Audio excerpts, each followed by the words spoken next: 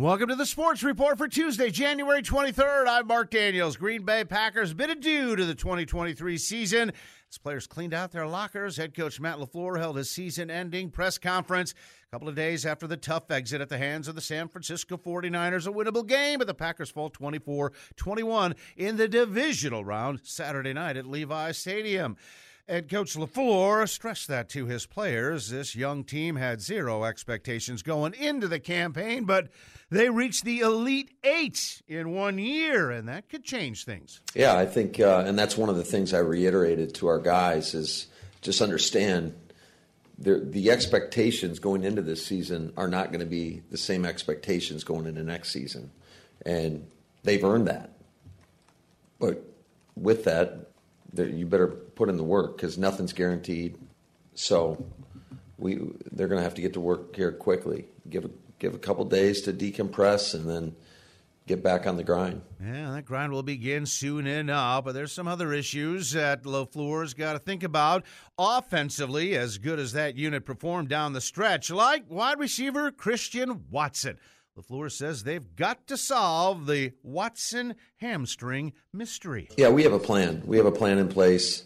I know Flea's been diligent working on that in terms of going to different places to do all the scans and whatever we need to do. And certainly Christian's going to be a big part of that process. That's something that we need to figure out because he's an impact player. His ability to make plays for us, explosive plays. I mean, we're better when he's on the grass. He's just not on the grass a whole lot. He had a pair of hamstring injuries this season, and Watson says he's already working on his hammy improvement project. I have, kind of set, what I want to do to get it done. Obviously, the time frame and when I'm going to, go out and do the things is still, not really set in stone. But, I'm trying to get it figured out as soon as possible so I can, make my plan for the rest of the offseason to kind of, formulate it around that. So, I'm getting it all figured out. And there's some questions on the offensive line as well. The David Bakhtiari debate. Are you going to let that big contract go after he played only one game before another major knee injury? Are you going to bring him back? Matt, you going to restructure him? I think all that's possible. He's a hell of a player, right? He is a hell of a player. And he had a big-time injury, so I'm sure we'll evaluate that, get more information, talk to Dave, and some of those decisions will be made in the near future. Well, Rasheed Walker became a legit starting left tackle as this season went on, and Walker says that only reaffirmed his belief. Because I always knew, I had no doubt that I couldn't. I had no doubt that I couldn't do it. I always knew I was a good player, but it just took time to, just get acclimated. Because, the whole team, we were trying to all gel together as a whole offense. So once we all started clicking, I feel like it got to bring out the best of everybody. Well, parting is sweet sorrow in that locker room as the guys packed things and then headed for home. John Runyon has an uncertain future leaving Lambeau. He's played his 4 years on his original rookie contract that will come due in March. Just had some meetings with some of the coaches. Like they said, they like me, they appreciate me, they want me back. See how it goes, but I don't really think necessarily that's going to be up to the position coaches and their call. It's going to come from a little higher up than that. And I love my 4 years here. It was a good time. And Runyon's been a starter almost from day one, but this season he split time at right guard with Sean Ryan, who got increasingly more snaps as the season went on. Runyon may see some handwriting on the wall, but he wanted to be clear, even though he got a bit emotional. Says wearing the G is special. Just the brotherhood. It was unreal. It was an organization. Everybody inside. The people out of the facility. The fans. It's a special place. Met some really good people here. I hope I don't leave. It was a good time. Really appreciate it. Hope John's playing football somewhere next season. And in Green Bay, if it works out, he's a good one. Elsewhere in the NFL, the Tennessee Titans have landed their successor to Mike Vrabel. ESPN reporting the Bengals offensive coordinator Brian Callahan will become the Titans' new head coach. Spent 5 years drawing up the offense for head coach Zach Taylor and Joe Burrow in Cincinnati. Bears turning to Shane Waldron as their offensive coordinator. Last 3 years in Seattle. Also spent time with Sean McVay and the Rams. He replaces former Packer assistant Luke Getsy. Philadelphia Eagles going to visit with Ron Rivera, the former Commanders head coach, for their opening at defensive coordinator. LA Chargers planning a second interview with Michigan's head coach Jim Harbaugh. And the Carolina Panthers have promoted Dan Morgan, assistant GM, to the new general manager and president of football operations. Morgan, former number 1 draft choice at linebacker at the University of Miami, played 7 years with the Panthers. He also spent time with the Buffalo Bills in their player personnel department. To the NBA, where the Milwaukee Bucks completed a 2-game sweep of the Detroit Pistons in the Motor City, winning 122-113. Giannis Antetokounmpo, 31 points, 17 rebounds, 10 assists, another triple-double for the Greek Freak, who helped the Bucks finish this game on a 15-3 run. We just know how to play with one another. We know how to execute down the stretch. And at the end of the day, sometimes you go make shots, which today we made some shots.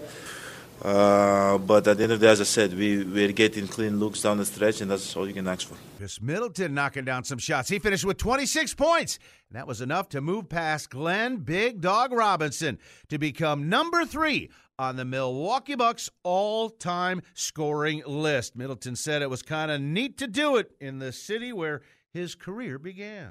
It means a lot, just, the work that I put in from where I started, literally started here in a different building, but knowing that, I didn't give up on myself once I got traded, during tough times, I stayed with it, had belief in myself, belief in my teammates around me and my coaches, so a lot of the credit goes to them also by feeding me that confidence. I'm thankful for these moments. He's given Buck fans plenty of moments. Milwaukee now 30-13. They'll be coming back home to take on the Cleveland Cavaliers in another odd 2-game set at Pfizer Forum. Cleveland spanked the Bucks by 40 last week. Cavaliers will come in off a 126-99 win over the Orlando Magic. Philadelphia beat San Antonio 133-123. MVP Joel Embiid going off for 70 points. And that breaks the 76ers franchise record set by Wilt Chamberlain, who put up 68 against the Bulls back in 1967. Oh, that 100-point game for Chamberlain, that was with the Philadelphia Warriors, if you'll recall. But Embiid says breaking any record with Wilt's name on it is something. As far as, everything, the history of this league and basketball in general. So to be in the, same conversation, that's pretty cool. Another huge scoring night. Karl Anthony Towns was 62, but it came in a loss. Charlotte beating Minnesota 128-125. Memphis knocked off Toronto 108-100. Boston gets 39 from Jason Tatum. Celtics beat Dallas 119-110. Boston an NBA best 34-10 on the season. Phoenix gets 43 points from Kevin Durant, including the game-winning hoop with 1.6 seconds left in a 115-113 win over Chicago. Sacramento knocked off Atlanta 122-107. College basketball, number 3, North Carolina beat Wake Forest 85-64. Fourth-ranked Kansas beating Cincinnati 74-69. The 10th-ranked Wisconsin Badgers in this week's coaches poll lead the Big Ten at 6-1, 14-4 overall. They're back on the floor at Minnesota on Tuesday night. John Blackwell of the Badgers named the Big Ten Freshman of the Week for the 3rd time this season. Green Bay Phoenix freshman forward Marcus Hall, the Horizon League Freshman of the Week, averaged 9.5 points, 7.5 rebounds in a 1-1 road trip last week for the Phoenix. That makes 2 weeks in a row. David Douglas Jr. won the Freshman of the Week award last week in the Horizon League. At the Australian Open Tennis Championships, Novak Djokovic into the semifinals, a straight-set victory over American Taylor Fritz. Carlos Alcaraz also advancing to the Final Four, as did number 4 seed Coco Gauff on the women's side.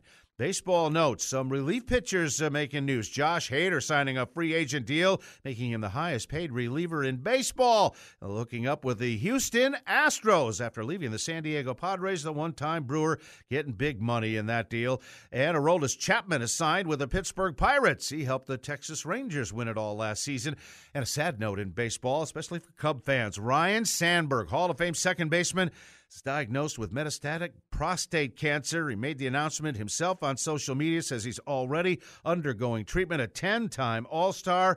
Ryne Sandberg, 64 years of age. Wish him the best. In the National Hockey League, Boston Bruins made it 5 in a row, beating the Winnipeg Jets 4-1. New Jersey overtime, Vegas 6-5. Tyler Toffoli with the game-winning goal.